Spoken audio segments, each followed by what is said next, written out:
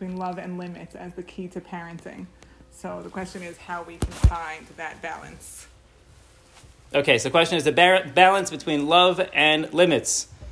The pasuk talks about Yamin Mekareves, a small doche, of having a right hand that draws close and a left hand that pushes further away. So already in the Torah we have this concept of a pasuk that talks about love and limits. So the question is, this is a very, very broad question, one we can spend all night on, I'm sure, but I would love to hear what Dr. Fagan has to say about the balance between love and limits. I would love to hear what my wife has to say. But I'll start. Okay.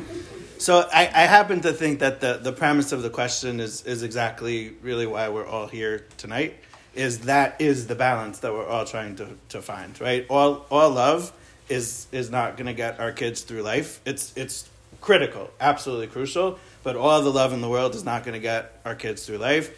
The other end of that spectrum, with regards to only limit setting without giving kids a sense of love, is not going to work either. So if you think about the pasuk that Rabbi Faxbrenner was able to quote, right? If you think about it, in the pasuk it kind of tells us that you have one hand pushing and one hand pulling. But if you think about it, if you actually do that, you turn the kid around and he's not facing you anymore. So what we want to try to accomplish, right, is a full circle where we're able to find that balance. So if we push too much, right, one way or another, then we're never going to be able to find that balance. But right, it just kind of swings the kid around the other way. So we're always critically trying to find that balance between being able to provide that love. But when we talk about being able to love a kid, who in the room is familiar with the 5 love languages? Nice hands. All right. I don't work for the book company or anything like that. But when we speak about love, love is a funny thing. I guess we could insert any country song here. And do people have pickup? I didn't see any pickup trucks. It actually was a little disappointing to come to Atlanta without pickup trucks. Just saying. Right? So when we talk about love, the key in terms of being able to love a kid is being able to love a kid in the way that they need that love, not in the way that we're familiar or comfortable with loving that child, right? It has to be very, very child-centered, which often means that if I have one love language, and my wife will talk about the love languages in a second, but, right? Okay, we'll do it together. We'll probably come up with the list. So, right, if we're able to recognize that there basically are 5 love languages, and by the way, Gary Chapman, author of the book, we talked about it this afternoon also. Gary Chapman, author of the book, really, really the frummest Christian guy I've ever met. Spoken to him a couple of times, really great information. The guy is also a marketing genius because he's come up with like these 5 love languages and basically has then packaged all of these love languages in like 7 different books, but they're all the same, which is just marketing genius. So when we talk about love, right, he talks about the fact that there really are these 5 love languages. There's gift giving, words of affirmation, physical touch, time, right? Quality time, and then there's acts of service. Thank you very much. Right? So being able to love a kid is to understand what their primary love language is, and it certainly seems from the research that personality-wise, kids are kind of born into life with a predisposition for one of those languages. And as parents, right, we also are going to have our primary love language, but very often those two might not match. And certainly when you have a bunch of kids, statistically speaking, some of them should work, right? But it's not always going to be a matchup. So being able to love in the way that the child needs you to love them, to me, is the critical part of the love part. And the limits part, I leave to my lovely wife. So much for putting me on the spot. Yeah. It's kind of what I do. Okay, so I'm not a professional speaker. Professional mom, though. So I think definitely in the house, like limit setting is extremely important. But I think it's important to do it in a very kind of not argumentative way. So personally, one of my biggest tools in my toolbox, as Gabriel likes to refer to them, is 1, 2, 3 magic. I don't know if anyone's heard of that method of parenting. And it's a method where you it's a method for stopping bad behaviors, for getting your kids to do things that you want them to do, and it also talks about, spending quality time with your child. So it's kind of encompasses all three things of like, your child is whining, fighting, this, that, the other thing, so you want those are stop behaviors. There are start behaviors, which, clean your room, help set the table, clean up the toys, whatever it is. And then there's just, well, now that everyone's listening so nicely, we have all this time to just hang out together in a way that's comfortable for everybody. I don't know if I should go into like that. How does 1, 2, 3 magic work? Okay. Really well. So I just want to make one quick disclaimer. First of all, we don't work for 1, 2, 3 Magic. That's number one, and we don't collect royalties. So, but also there are amazing programs out there. There are a lot of amazing programs. All of the research, just kind of like therapy also, all of the research tells us that as long as you have a method, and as long as you stick to that method, and as long as husband and wife are both in tune with that method, anything works. So we've found that this 1, 2, 3 magic is very useful, but that's not at the expense of anything else. As long as you have those three factors, they'll probably work. And now back to you. Okay, so I think the most important part of the program is that if a child is doing a behavior that is on the list of stop behaviors, something that you want them to stop doing, basically when you tell them to stop, that's 1. And if they continue doing it, you wait like 5 seconds, that's 2. And if they still do it after another 5 seconds, that's 3, take 5, or however old the child is, it's either timeout or now he calls it something else because apparently timeout got a bad reputation now. So he calls it, regrouping time or whatever, break time. And of course it's in 1 minute per age, and they just are removed from the situation. The nice part about it, and what he emphasizes the most, is that after you say that's 1, there's no more talking. You're always doing that. Please stop already. You're constantly tormenting your sister. Why do you keep on doing it? Nothing. It's just that's 1. So nothing negative is coming out of your mouth. They get the point that they're doing something you want them to stop doing, and then they're allowed to kind of create a morality for themselves where they can spend those 5 seconds choosing to either continue doing the negative behavior or to stop and, suffer the consequences, basically, which aren't such terrible consequences either way. But the most important part is that you're not saying anything that you'll come to regret later on or that will harm your child later on in any way. You're basically just saying, like, that's 1. That's 2. That's 3. Go to your room. Like, that's it. Obviously, there's more to it. But I have to say that, like, our children will tell you, like, they were raised on 1, 2, 3 magic, and we found it to be incredibly useful and very successful. Before we, go to you guys, but the fundamental part of it is regulation, not only for the child but also for the parent. Right. We've all, me, right, us, me, have had the experience, right, where when you start talking, and then you kind of just like rev yourself up, and then you start sounding like all of the people in your life that you promised you would never, ever, ever, ever sound like. Right? And say the things of like, I know that's coming out of my face right now, but not really sure why, but I seem really gung-ho about it. Right? So it's not only being able to regulate the kid, but it's also being able to regulate parent so that you stay in prefrontal cortex and kind of not in limbic system mode. So but that's true of a lot of programs. This one happens to work, and it's like 1, 2, 3. Okay, so maybe you. Thank you very much. Maybe you want to speak a little bit about the ratio of positive and negative. Okay. I get the first point that I would make is that I think it's very important that love and limits, like, that we recognize that they have to be there in their entirety, meaning like love has to be love and limits have to be limits. Like, there's no greater, in my mind, security that you can give your child that, like, then, like, they know when they've done something wrong that they need to fix or that needs to be taken care of. And if you haven't communicated to them, then they're good. Like, when a child doesn't have that security and they're always wondering, like, was my mom upset about that? Was she not upset about that? Should I not have done that? Is that okay today? Is that okay tomorrow?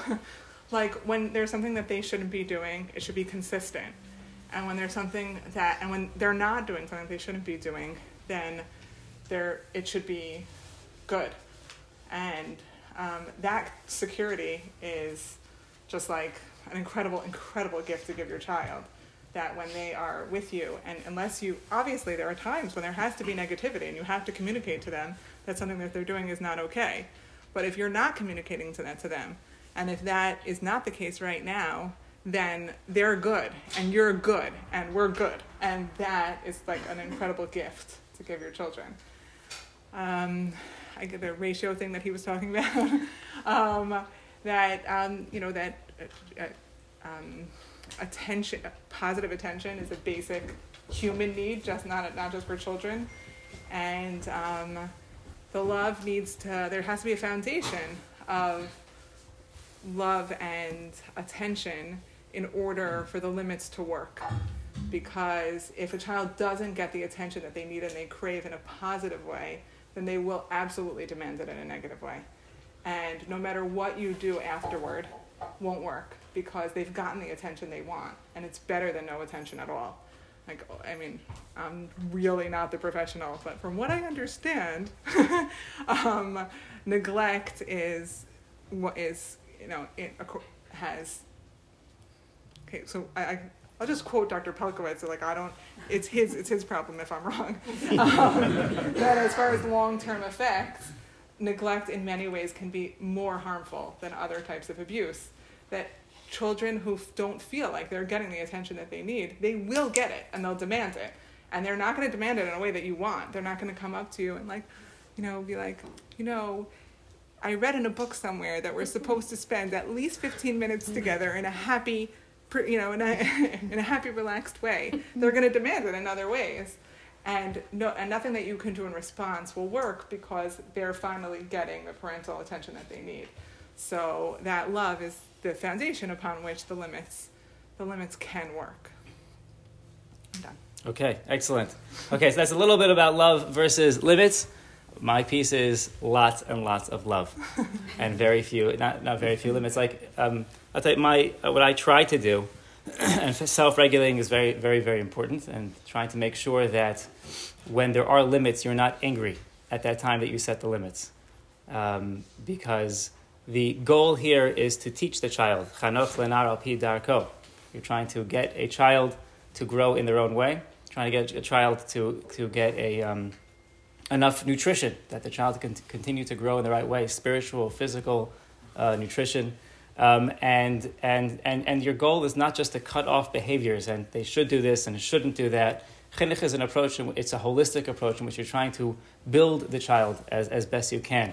To be as wholesome and as in tune with who they are as possible. And when you react from a point of anger, you're not educating the child, you're trying to control the moment or control the action or control the behavior right now. That's a short-term gain, but it's a long-term loss. It's a long-term loss for the relationship, and it's not chinuch, and in my position. You're not being mechanech the child. You're not guiding the child towards a certain goal. You're just trying to stop right now. Stop screaming. Stop picking. Stop bothering your sister. Stop, whatever it is. So if they're coloring on the wall, okay, so I understand you probably want to stop that. But most things are not so cut and dry. So that's just one idea about love and limits, like a lot of love. So when it comes to the ratio, we try very hard consciously to provide a lot of positive versus a very little negative, to consistently be feeding the positive. Like, there'll be times in which there's a child who needs to be spoken to, who needs to be disciplined, but I'll feel that I'm not there right now because I haven't had enough positive interaction in the past couple of days, so it has to wait. And I will actually put a note on my phone or on my little note cards that I carry around and lose. If you find one, please give it back to me. So I'll put it down. I'll put a note down. This is something I have to address with this child, especially older children. But I can't do it right now because they're not in a mode in which they are receptive, in which there's this this positive, consistent positive interaction. So I'll wait till another time. That's what we're speaking to the point about self-regulating. So those are some ideas in Love and Limits. We can take a follow-up question if there is one specific one. If not, we'll move on to another topic. Share one more thing? There we go. I'm just going to share one thing. So you mentioned Dr. Pelkowitz. So in Dr. Pelkowitz wrote a book with his father, Rabbi Pelkowitz. Everyone read the book? It's a great book. I don't get anything from it either. What's it called? The rabbi Life in the and Balance or something? yeah, so it's like the rabbi and someone. It's really good. Just Pelkowitz. Google. But one of the points actually on this week's parsha that Rabbi Pelkowitz makes is that in this week's parsha it's all about Kohanim and Kohen Gadol, right? The begadim of the Kohen Gadol, and it really doesn't seem to have much applicability to our lives. Okay, so the cool guys in the old city, like really need it in order to make all the Shmona begadim, and like they kind of need that stuff. But like, what's the applicability to us? And he makes the point that in our homes, right, we're all part of that kahuna, right? Man, woman, all part of that big day kahuna in various forms. But one of the things that comes up in this past week's parsha is that 3 lashonos are used when it comes to the discussion of the Kohen Gadol, and that is tetzaveh, tedaber, and takriv. So this idea of tetzaveh, sometimes, right, the love and limit, sometimes you actually have to give the edict as the parents. Sometimes the tedaber is having that communication. And sometimes it's the takriv, right? Not as in karban, but as in bring closer. Because if we don't do this, then they'll become the karbanos. Right? And that ability to bring them closer, right? That ability to have that ratio, is certainly there. So kind of, we speak about it in Love and Limits, but really, we can kind of conceive of it in those 3 different kinds of ways. At least he did. Okay. I liked it. Can I just add one more thing? And then in terms of that, like when you get your kids to a point where the negative behaviors are so limited or they're so easy to stop, there's a lot more positive time spent with them. That's it. Just want to say it. Okay, let's move on to another topic. I'm going to pick from the list here. So let's turn this to something from less broad and more personal. What would you do differently as a parent? Can you pick 2 examples of mistakes that you have made as a parent that you have learned from that you would now do something very differently? No, I don't want you to steal mine, so you go first. Me? Go ahead. Okay.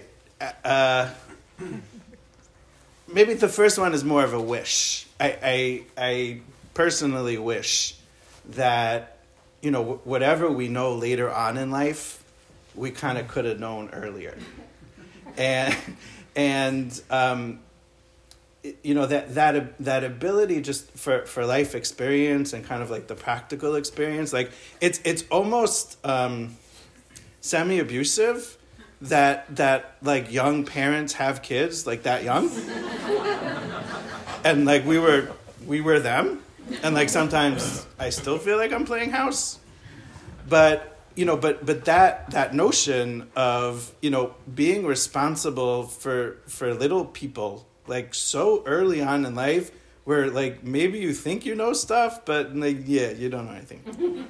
And so mistake, I think kind of for me, mistake number 1 was maybe imagining that I did and kind of not very early on, having resources, reaching out to others. Like, even though, like, thank God, like, everything was going okay. And, like, our first child, who might be in this room now, maybe, all eyes turning to her. She was an amazing baby. Like, she was great. So that kind of, like, helped us a lot, whereas our next child was an absolute mess. Always. For months and years. And just like crying. Oh my gosh, it was crazy. Anyway, so but it was good preparation. So I think kind of like I don't know, mistake or learning lesson number 1 is that you're not taught how to be a parent. You're maybe shown how to be a parent sometimes. Sometimes that's good. Sometimes it's not. but being able to have like a parenting mentor or somebody that you can kind of reach out to in a way that you would feel comfortable saying, hey, this kind of thing is going on. I think could have been like really important early on in life. Okay, now your turn. Could be a mistake I made. Well, I think like kind of going on that is a little bit what you said of like not having. It's hard to research an issue when you don't know it's an issue yet. So if you like to be prepared in life, you're going to start something new, you read up on it, you do research on it, except for parenting. Like the most important job that you have. No one reads parenting books before they're a parent.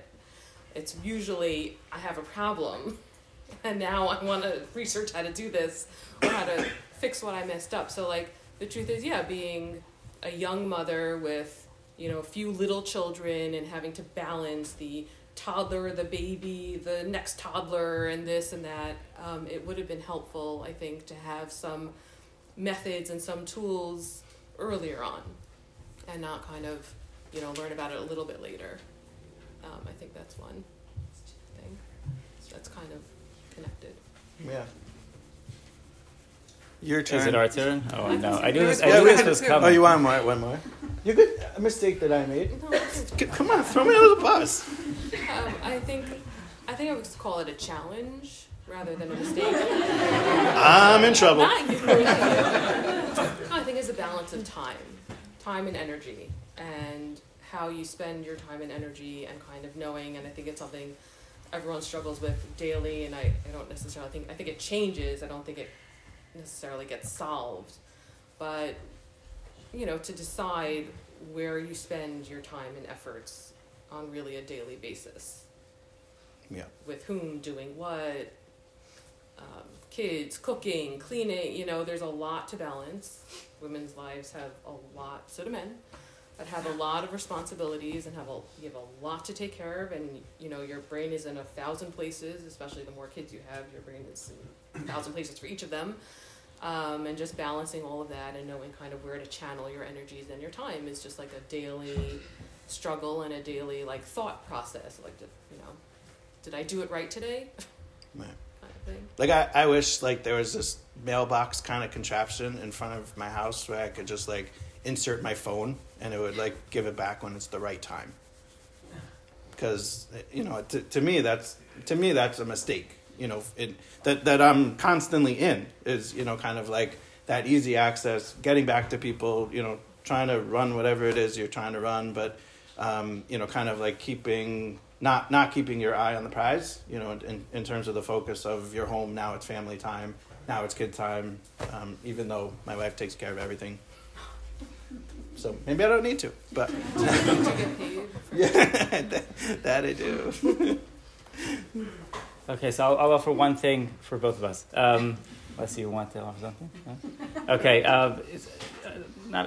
this is a consistent mistake, not just not a one-time thing, and something that we've hopefully have started to correct. And that is when I'm going to zero in on a very benign example that is true that happened yesterday with my son, my little boy. We all know each other, right? So I can't talk about all my kids, but the baby I can talk about. So I was cutting the baby's nails on Erev Shabbos, and it's not an easy task to do. Anyone who has cut a baby's nails knows it's a kind of a frightening proposition, but something you have to do, right? So he was doing his thing, Baruch Hashem, and I couldn't get his hands down. But when you push the hands down too hard and he starts to cry, you feel terrible. But it's this constant balance of trying to hold the little teeny hands and cut those nails. And then I realized as I was trying to cut his nails that he's probably hungry. And if I would wait until he was fed, he'd be fine. And so I did. It was a shift. I realized what was going. You're focused. You're zeroing in on the task at hand, and you're kind of obsessed with it at that moment, especially on a hectic Friday. And you're focused on those nails, and if you take a step back and you realize there's something else going on here as well. It's not just about this particular moment. And after he was fed, he was happy. And he was happy he let me put his hands down. I could cut his nails. So that was, I just remember this now. It's like a small, tiny example, but it happens with a 6-7 month old. and it happens with 7D-year-olds and everything in between.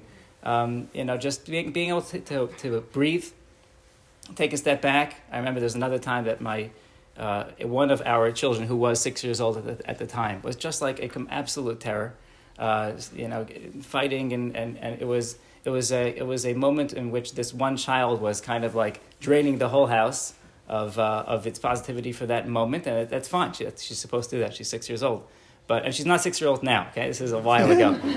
And then I remember it was I think it was also an Erev Shabbos. These things happen on Erev Shabbos, and then we I think. So now we've narrowed it down to 4. She's older than 6, and it's a girl. So now. Sorry. And her name rhymes with.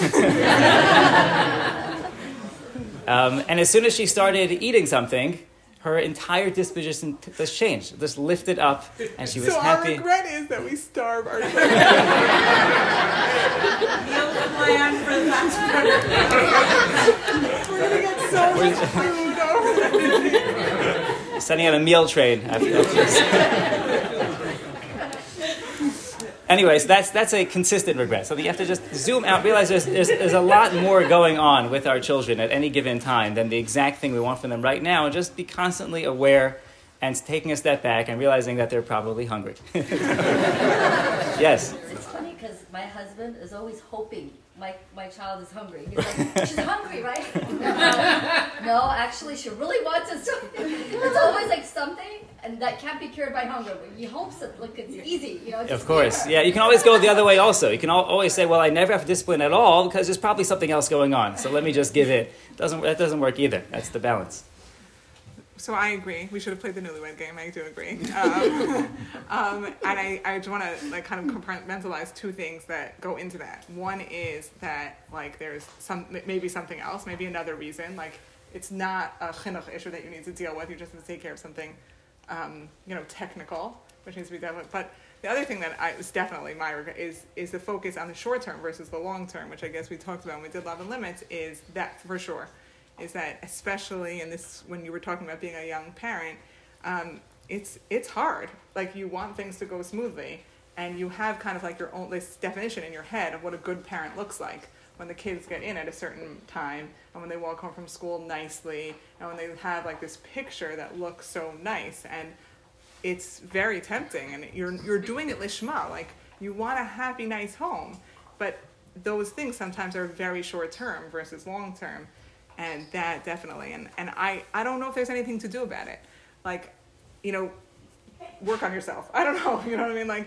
Because it's like a lot of things in life, and I'm not saying this is easy, but for myself, I really have to try and remember that that's part of the hashgacha of it. HaKadosh Baruch Hu gave me my children at the time that He gave them to me, knowing all my faults, and that doesn't mean you don't have to try. You have to try really, really, really hard, but there are certain things that you can't learn except with experience. It doesn't work.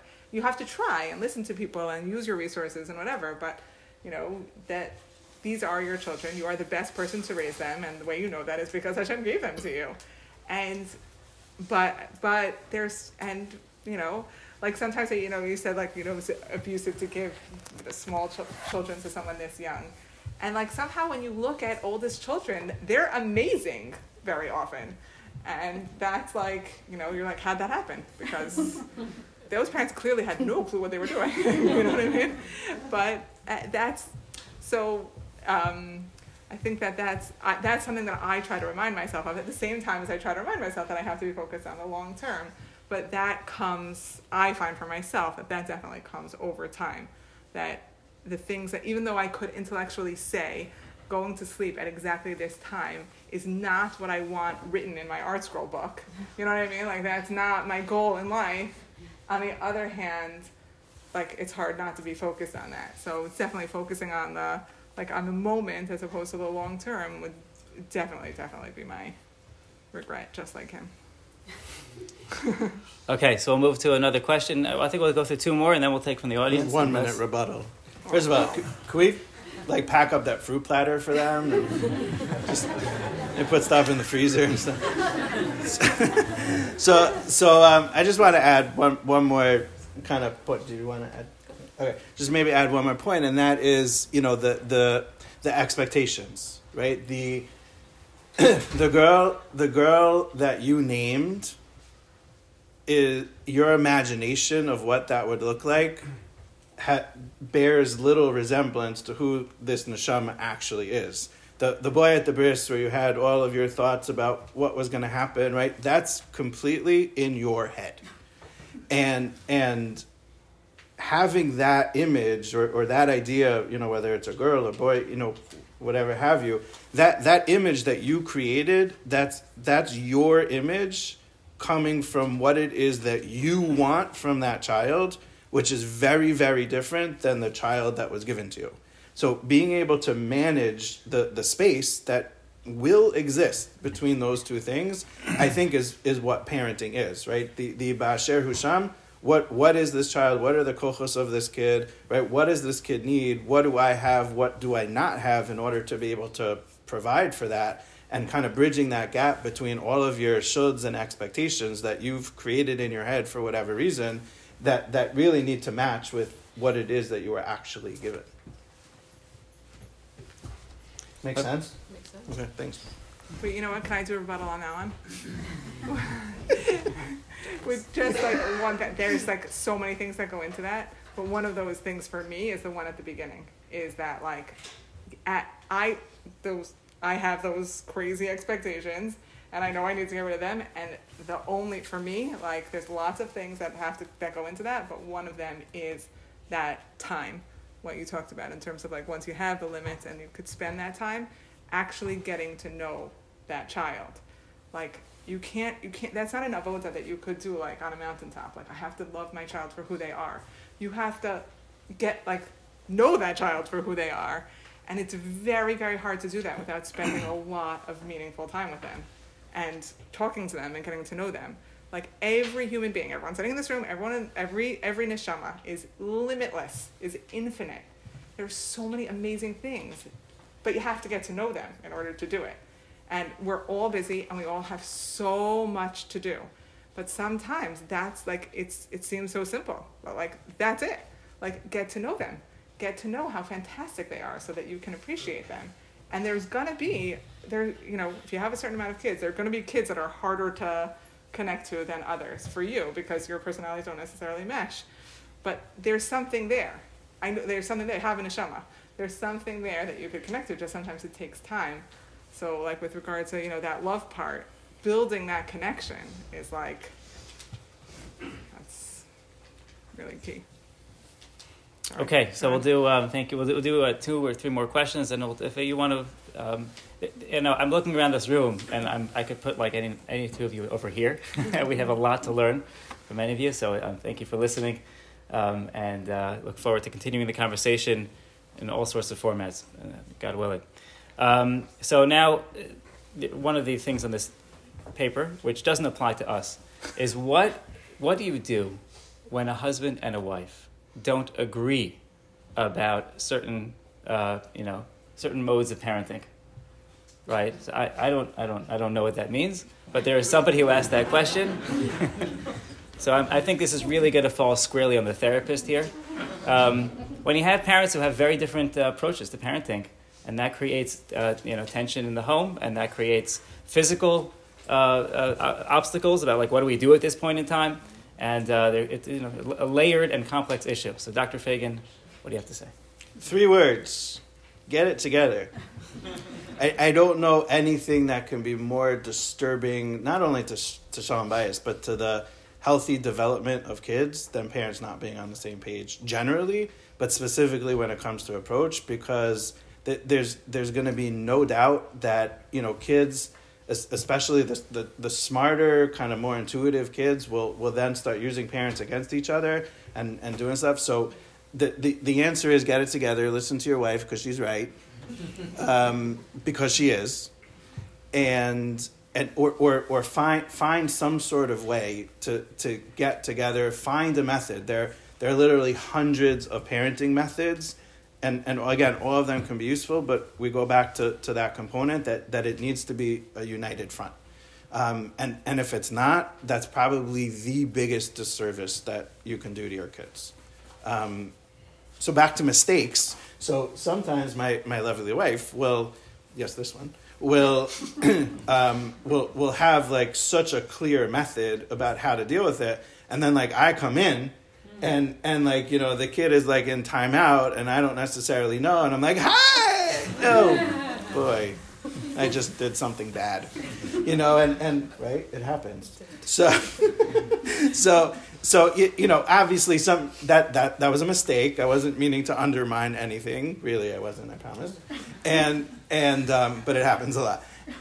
You know, so kind of being on the same page, right? Reading the room in that way, right? To be able to say like, okay, you know, like you're just walking in here at like whatever o'clock at night, and like there have been many hours, you know, for stuff to have happened, right? So it's kind of like, you know, the dad's in the room, like, you know, being able to kind of like take the temperature of the situation, you know, kind of like when you're walking in. And so it's obviously the importance of being on the same page, but even when you think and believe you are on the same page, like actually living the same page, you know, kind of associated with that. Thank you. Anything to add? I mean, I guess I feel like someone should speak to the wives also, but just that scenario, definitely every wife in the room also was like, yes, I've been here for hours and you just walked in. On the other hand, I can't think of anyone who would choose to parent by themselves, chas v'shalom. And sometimes we do that to ourselves by undermining our spouse. That when you undermine your spouse in front of your children, you are removing their ability to be able to affect them. And even if they're 100, even if you, and we do it out of love and because we are so sure that this is bad for this child. So we do it lishma. But even if you're doing it for the best reasons, and even if what they're doing is really 100% wrong, I'm not talking about something like abusive. I'm talking about something wrong, like, you know, this is the wrong way to react to it. Still undermining your spouse in front of your children removes their ability to be able to give to them as much as you want to be able to help you. They're there, they want to, like, you know, you're in this together, you're a team. So when you undermine them, you are removing their ability to be able to do that.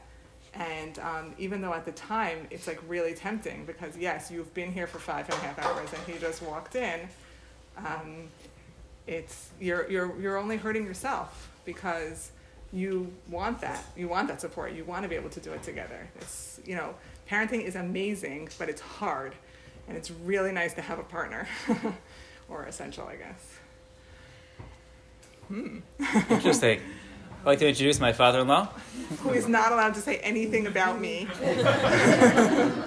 One quick question, because you've touched on it, all of you have touched on it a little bit, and that is, speaking as certainly the oldest in the room, the family structure over the last 30, 40, 50 years has changed more dramatically than probably in the 1900 years before that. How has that changed the roles to a more positive or a more negative situation? How has that manifested itself in, you know, people talked about parenting for a long time, even back in my day.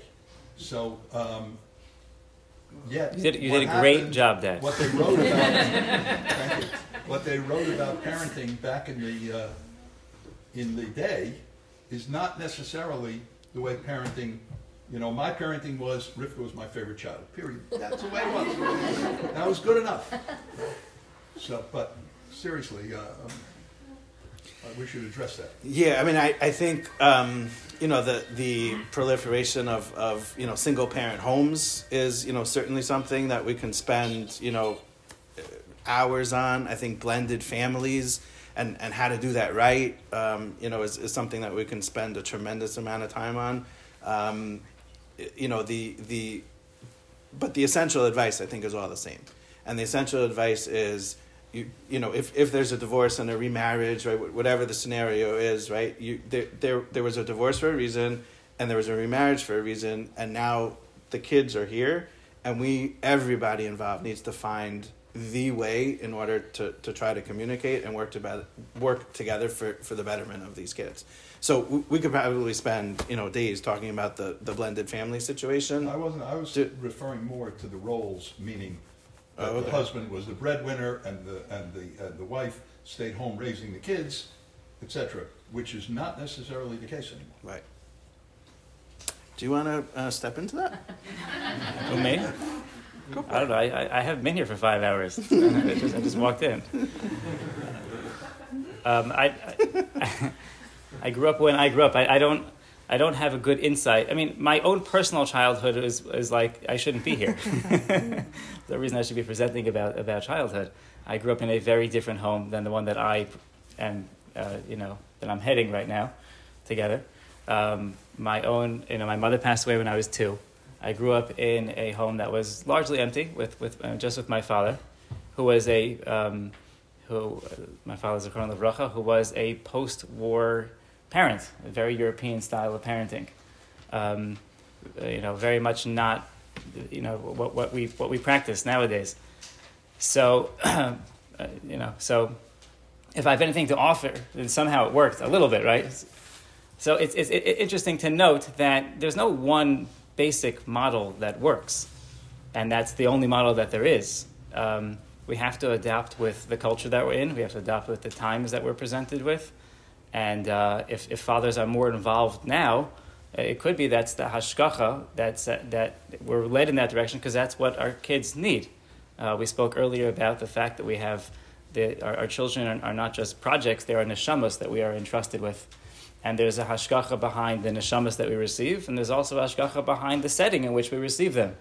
So the fact that there have been, roles have become a little more blurred. That I would imagine that that's a positive response to shifts in society, even though it may be very different from what we grew up with. But I don't have any stats or data. I don't really know how it plays out. I live now. Okay, let's get one more question in from the ones that were submitted, and then we'll take any questions, and we'll head towards the latter part of the evening, in which we could just open up for talking. I think there's a little bit more food back there, and It's for our kids. right. Okay, so one more question is, this is a friends question. Now, a lot of our kids are friends with each other, so this is going to be an interesting question. And in a small, close-knit community like we have, Baruch Hashem, a lot of these things are very important for us to talk about together. But one question is, what happens, or how do you approach a scenario in which your children are becoming friends, or seem to be gravitating towards friends who are not the best for them? How do you approach that situation? Now, it doesn't mean that the friend that they are gravitating towards is something wrong with them, but that particular relationship is not good for your own child. You can see it from a mile away. Your child obviously cannot see it. So how do you approach that? What do you say? I'll go first. Go for it, if you want. Okay, I think you have to kind of divide why that child isn't good for your friend. Is it that they're having your child do things that you don't approve of, that are dangerous, or is it just not the best relationship? I think there are, different levels that have to be dealt with differently. But I think the first thing that pops into my head as a parent is always have the kid by you instead of your child going with them. So, especially that's a lot easier, obviously, if the kids are little. But definitely we've had the experience where I felt like there were some kids that were either not good influences or just not the best friend. And, try to limit the time, generally. I'll give time limits. Yes, you can play together, be home, in a half an hour. Also, just having them play by you instead of by the other person, and that way you can monitor it a little bit more. I think depending on the age of the child, hopefully if they're older, you can have an honest discussion and communication as to why your friend wants to be friends with that person, and kind of take it from there. So I think younger is you can be very in control of the relationship. You can have them by you, and then they can be kind of doing things that you allow and don't allow, and you can keep an eye on the situation. And as your child gets older, hopefully there's a communication involved and you can kind of like solve the underlying issue of what's really going on. Yeah, I think this question has like three permutations really, and there are two, I think, very fundamental points that come out really from the question and its permutation. So permutation number one is you don't like a friendship, right, that your kid is engaged in. Permutation number two is your kid is having a tough time making friends. And permutation number three is, you kind of don't know necessarily the kids, but you see, the reaction that your kid is having or, something similar. So to me, the two fundamental principles here are at play are number one, communication, right? Being able to communicate openly, honestly with your kids, which means that needs to start like super early on in life, right? That communication kind of can't be happening in the moment. You need to be able to practice that communication. That communication is all based on trust. That communication is, based on mutual respect between parent and child, right? Not that they are on the same level, right? But there's a mutual respect taking place where there can be a sharing of ideas. So, principle number one, I think, in all of that is communication. Principle number two, and I think we kind of touched on it before, and that is the limit setting, right? Parents are very often paralyzed into imagining that if they say no to their kid is kind of go off the derech and like grow a beard and wear bekasha and stuff. So, so being able to say no to a child is like perfectly acceptable. Again, it needs to be communicated. It needs to be talked about in a good and healthy kind of way. But that and very related to that ability to say no is also the sense of a child needing to take responsibility, which very, very much relates to a much broader topic. I don't know if we have a question on it, but let me just throw it out there. And it's kind of like the to me, really fundamental topic when it comes to parenting b'chlal, and that is, if you are solving every problem that your kid has, you're setting them up for failure. Right? It's basically, catching a fish for them every time that they're hungry. See, we are amazing parents. Right? It's catching a fish for them instead of teaching them how to fish. And if we're in the position as parents, even from really, really young age, if we're in the position to constantly be protecting our kids and trying to solve their problems for them, they will learn nothing about communication. They'll learn nothing about relationships. They'll learn nothing about problem solving. They'll learn nothing about just living in the world with other people. So our job, the way I see it as parents, is to empower kids to think through a situation, think about potential consequences with our feedback. I don't think that this relationship is the best for you. Here's what I'm seeing. What do you think? Right? That's the communication part of it. And obviously it needs to be done carefully so it doesn't get back to the kid. We actually have a funny story about that. But, kind of being... Well, I'll whisper it to you. To Can you kind of be... whisper it to all of us? Yeah. She tells it better. But right, to be able to empower our kids to learn how to solve problems, and that's socially, that's with teachers, that might be with principals, right? The last thing we want to do is to be like in constant swoop in defense of the child mode without really hearing what it is that people might be saying, and then empowering our kids to be able to make the best decisions that they can be. Because in adulthood, right, you don't always have that person whispering in, and if you never really learn how to do it, it's going to be like a significant issue. Should I whisper the story? Where we said to one of our kids that, one of the people that they play with might not be like the best match for them, but that unfortunately got back to one of the other. Oh, yes, that was really bad. Yes. So that, we okay, this was a mistake. We put it on our mistake list. We did feed the child that day, but what we didn't do is tell the kid that this conversation, right? That this I did tell her. Oh, you did? Yeah. Okay, I didn't tell the child that this conversation is kind of like parent-child conversation and probably shouldn't be repeated back to the child that we were talking about. Okay, that was my mistake. And, okay, but it all worked out, I think. But the point is, right, is to be able to, as parents, to be able to empower kids, even from a young age, to be able to think through the issues, to be able to have them problem solve, we set them up for success and hopefully not the other way.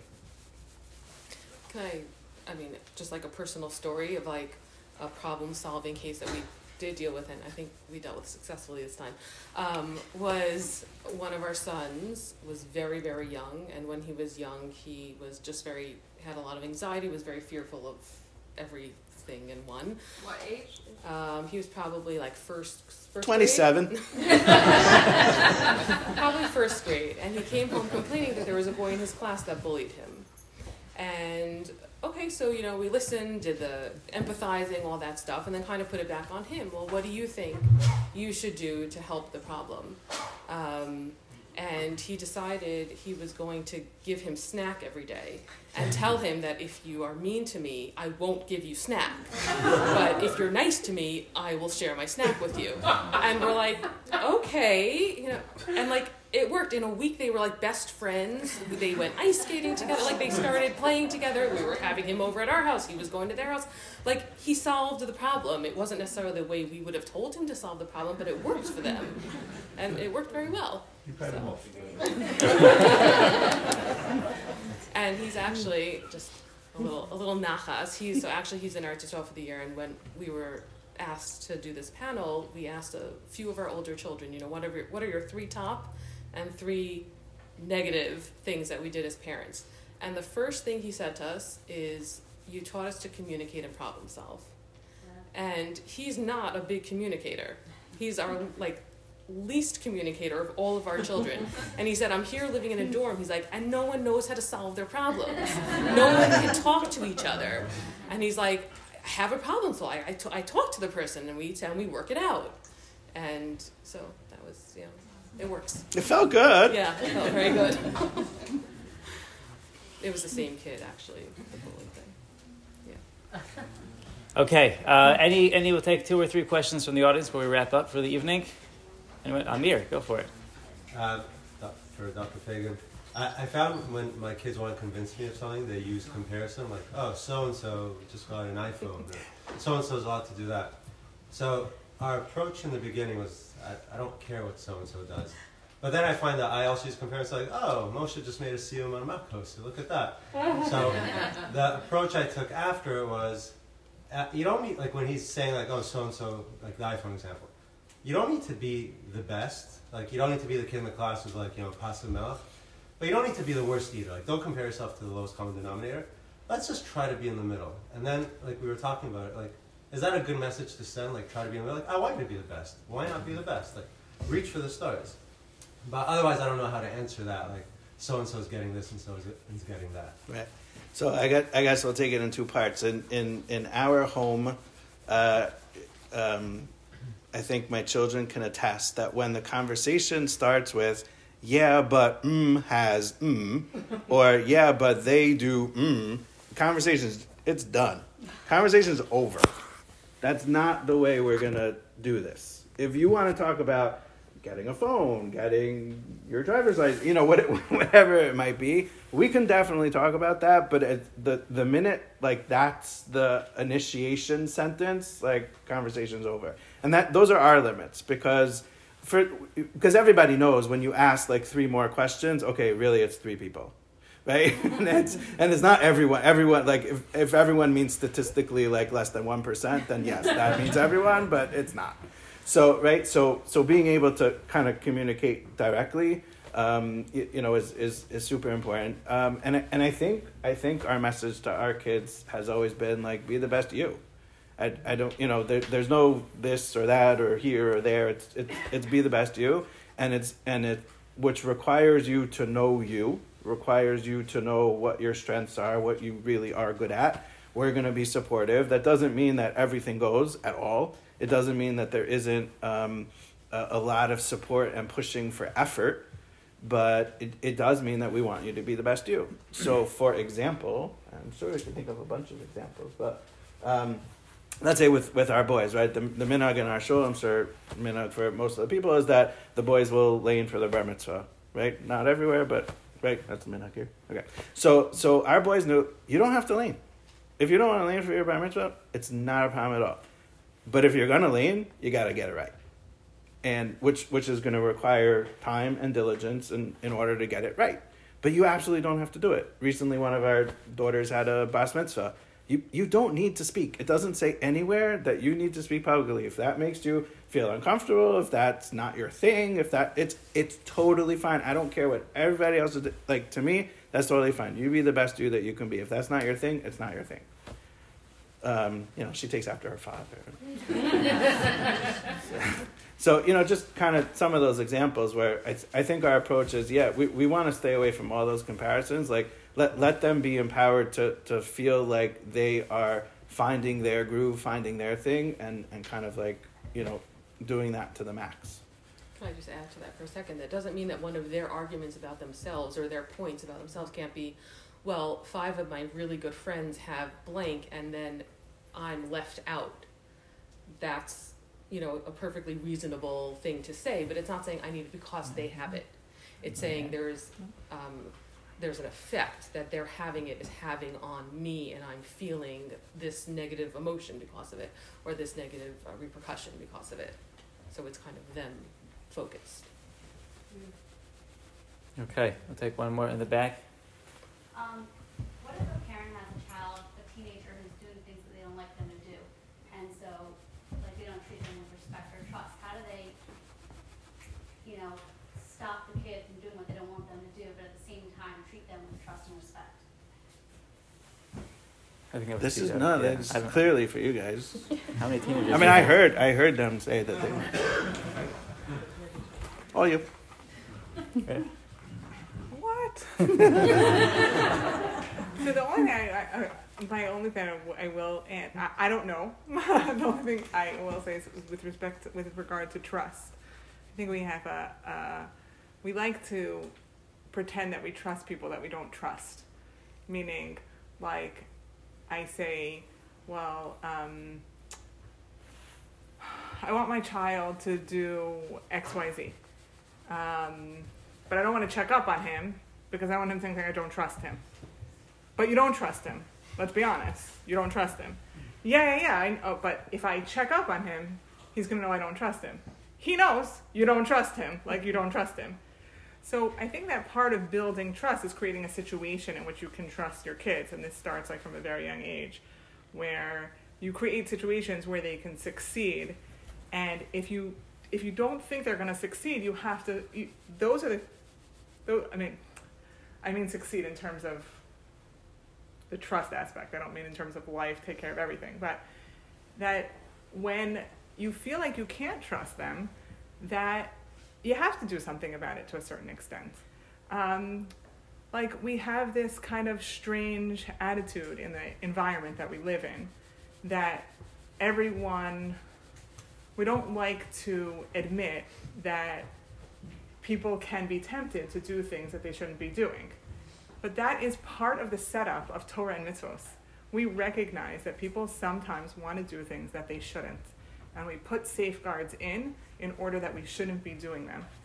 And that mindset is, I think, a very healthy mindset. And it applies to kids also.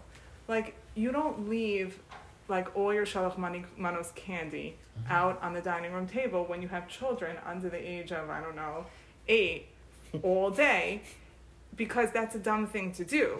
And it's not because you think your children are terrible children or because you don't trust them. It's true, you don't trust them with the shalach manos candy. That's fine. It's okay that you don't trust them with the shalach manos candy. Especially if they're hungry. You shouldn't trust them with the shalach manos candy. And a person putting filter on their phone doesn't mean that they think that they themselves that there's something wrong with them. It's because people are sometimes tempted to do things that they shouldn't do. And part of the setup of being a normal, healthy, growing individual is I put safeguards on things because I am a person. And so when you have that approach to your children, it could be that they're going to do something wrong. And I'm going to try and set them up so that, yeah, it's okay. That if I don't trust them in a particular situation, it doesn't mean I think they're a bad person. It means I think they're a normal, healthy teenager and they might make bad choices. And therefore, I can check up on them. And that doesn't say anything bad about them and our relationship. Okay, go take a... It could be that I'm wrong. Am I wrong, professional? I thought it was lovely. Fact check. Yes, 100%. I think that trust building, happens really, really early, and it's mutual trust, right? It's certainly mutual trust, but also understanding that trust is a privilege. Parents inherently, right? Kids have to know, right, that trust needs to be earned, and with that earning of trust comes increased responsibility, but also comes increased privilege. So if there can't be a mutual trust associated with something, so then the parallel privilege is not there. If we increase trust, we can increase privilege. And that can play out in all sorts of ways, and certainly throughout, I think, all sorts of developmental ages as well. But it's also, right, there's also a parallel process taking place, right, that parents need to be trustworthy with regards to other things and follow through really, with what it is that they're saying to do. But I do think that it's an important thing, right, to also recognize that there are some things, not only developmentally, but also personality-wise, right? One our other boy, we spoke about one of them, right? Our other boy is probably like the biggest teddy bear kind of kid that you'll ever meet, and if you ask him to swim the English Channel for you, he'll do it, but having him remember to pick up his socks is a huge challenge. But he'll give you everything he possibly can, but in terms of that level of trust, but it also means that when you get somewhere, right, please call. Right, that's trust building, and if you're able to do that, then you get the privilege of being able to go or consistently being able to go. So as there is that ratio, that and that equation that is taking place in terms of trust, responsibility, and then hopefully positive consequence associated with that. But that really has to start super, super young, right? If that's the implementation of all of that is starting only in teenage years, right? The whole give and take of how that works is going to be very challenging, I think. Just wondering, backtracking a little what you said before about your son having he didn't have to lane for a bar mitzvah, but he did. You said he better do a good job. Mm-hmm. Doesn't that create a certain tension that demanding a certain performance, even though he agreed, but then, children are children and he may not be up to that standard that you have for him. It wasn't demanding performance. It was demanding diligence. And I think that's different, right? If you dedicate, you come up with a time, right? If our expectation is that yes, you will spend a real half an hour doing X, Y, and Z, right? Then that's the expectation. I don't know how it's going to come out. I mean, I knew how it was going to come out because I was helping him with it, right? So, and I also think that because of the nature of the relationship, if for whatever reason we needed to pull the plug on that, at some point we could have pulled the plug on it. But it's kind of demanding that dedication and that diligence, not necessarily looking at it from a performance standpoint. But thank you for clarifying. Can I add to that also that having your child make a choice to do something and then helping them see it through to the goal is very, very good for the child, because then they accomplish something through hard work, and that's very satisfying as a person. And so, was it hard for him? It was hard for him because he was also making a siyum on She's Just Under Mission at the same time, and he was very far behind. And he spent the summer of his bar mitzvah doing laning and setting up chavrusas for mishnayos, and that is what he did every day for hours and hours. But he did it, and in the end, he got so much positive feedback from himself, from other people, that it was a huge accomplishment for him, and that he felt very good about it. We kind of have this thing of when you make a choice, you stick with it, and you can make a different choice. But if this is the choice you're choosing, we will help you get there, but you're going to do it. And sometimes you need to make, pro-con charts with weighted things, to hang up on the refrigerator. I might be talking about a specific decision that, might have just been made, but helping kids, right, at various ages to think through all of the issues and really not to be paralyzed really is, I think, what you're talking about. Sometimes we have a fear of expecting things from our children, but that's the biggest gift. One of the biggest gifts we can give them is expectations from themselves and knowing that they have the ability to perform and to fulfill these expectations. Okay, Matt, we'll get to you in a second. I think we'll wrap up this little session now. I wanted to thank. If anyone has any individual questions, we'll stay here for a little bit. We can talk and come forward. We can talk more privately. But I don't want. It's getting late, and you have to get to sleep, so you can come tomorrow at 10 o'clock. 10 a.m. in Heritage Hall. Dr. Fagan will be presenting on the topic of abuse prevention. Thank you very much to the Neidishes for hosting us. Thank you all Because there's a lot of people who also helped make this thing possible. Go for it. Perfect, excellent, thank you. First, I want to thank the Sadas, the Cavaliers, the Joels, and the Kaplans for helping with the food and other things. Very appreciative of that. I want to thank my son, Yaakov Neidish, because he set up all the chairs, and Nice. again, it was pretty incredible. Next, I want to thank the Foxburners and Fagans for coming here and basically gracing us tonight with this beautiful session on parenting. I want to thank Ryan, I don't know his last name from Shul, but what? Langlanese. Okay, Truly Ryan's an great. incredible guy, and really he basically helped do a lot of shopping and set up prep. So again, very appreciative of that. And lastly, I want to thank my wonderful wife Chava for. Okay, thank you so much. May we all see tremendous amounts of nachas from all of our children. Amen. Amen. Guys, if you want more food,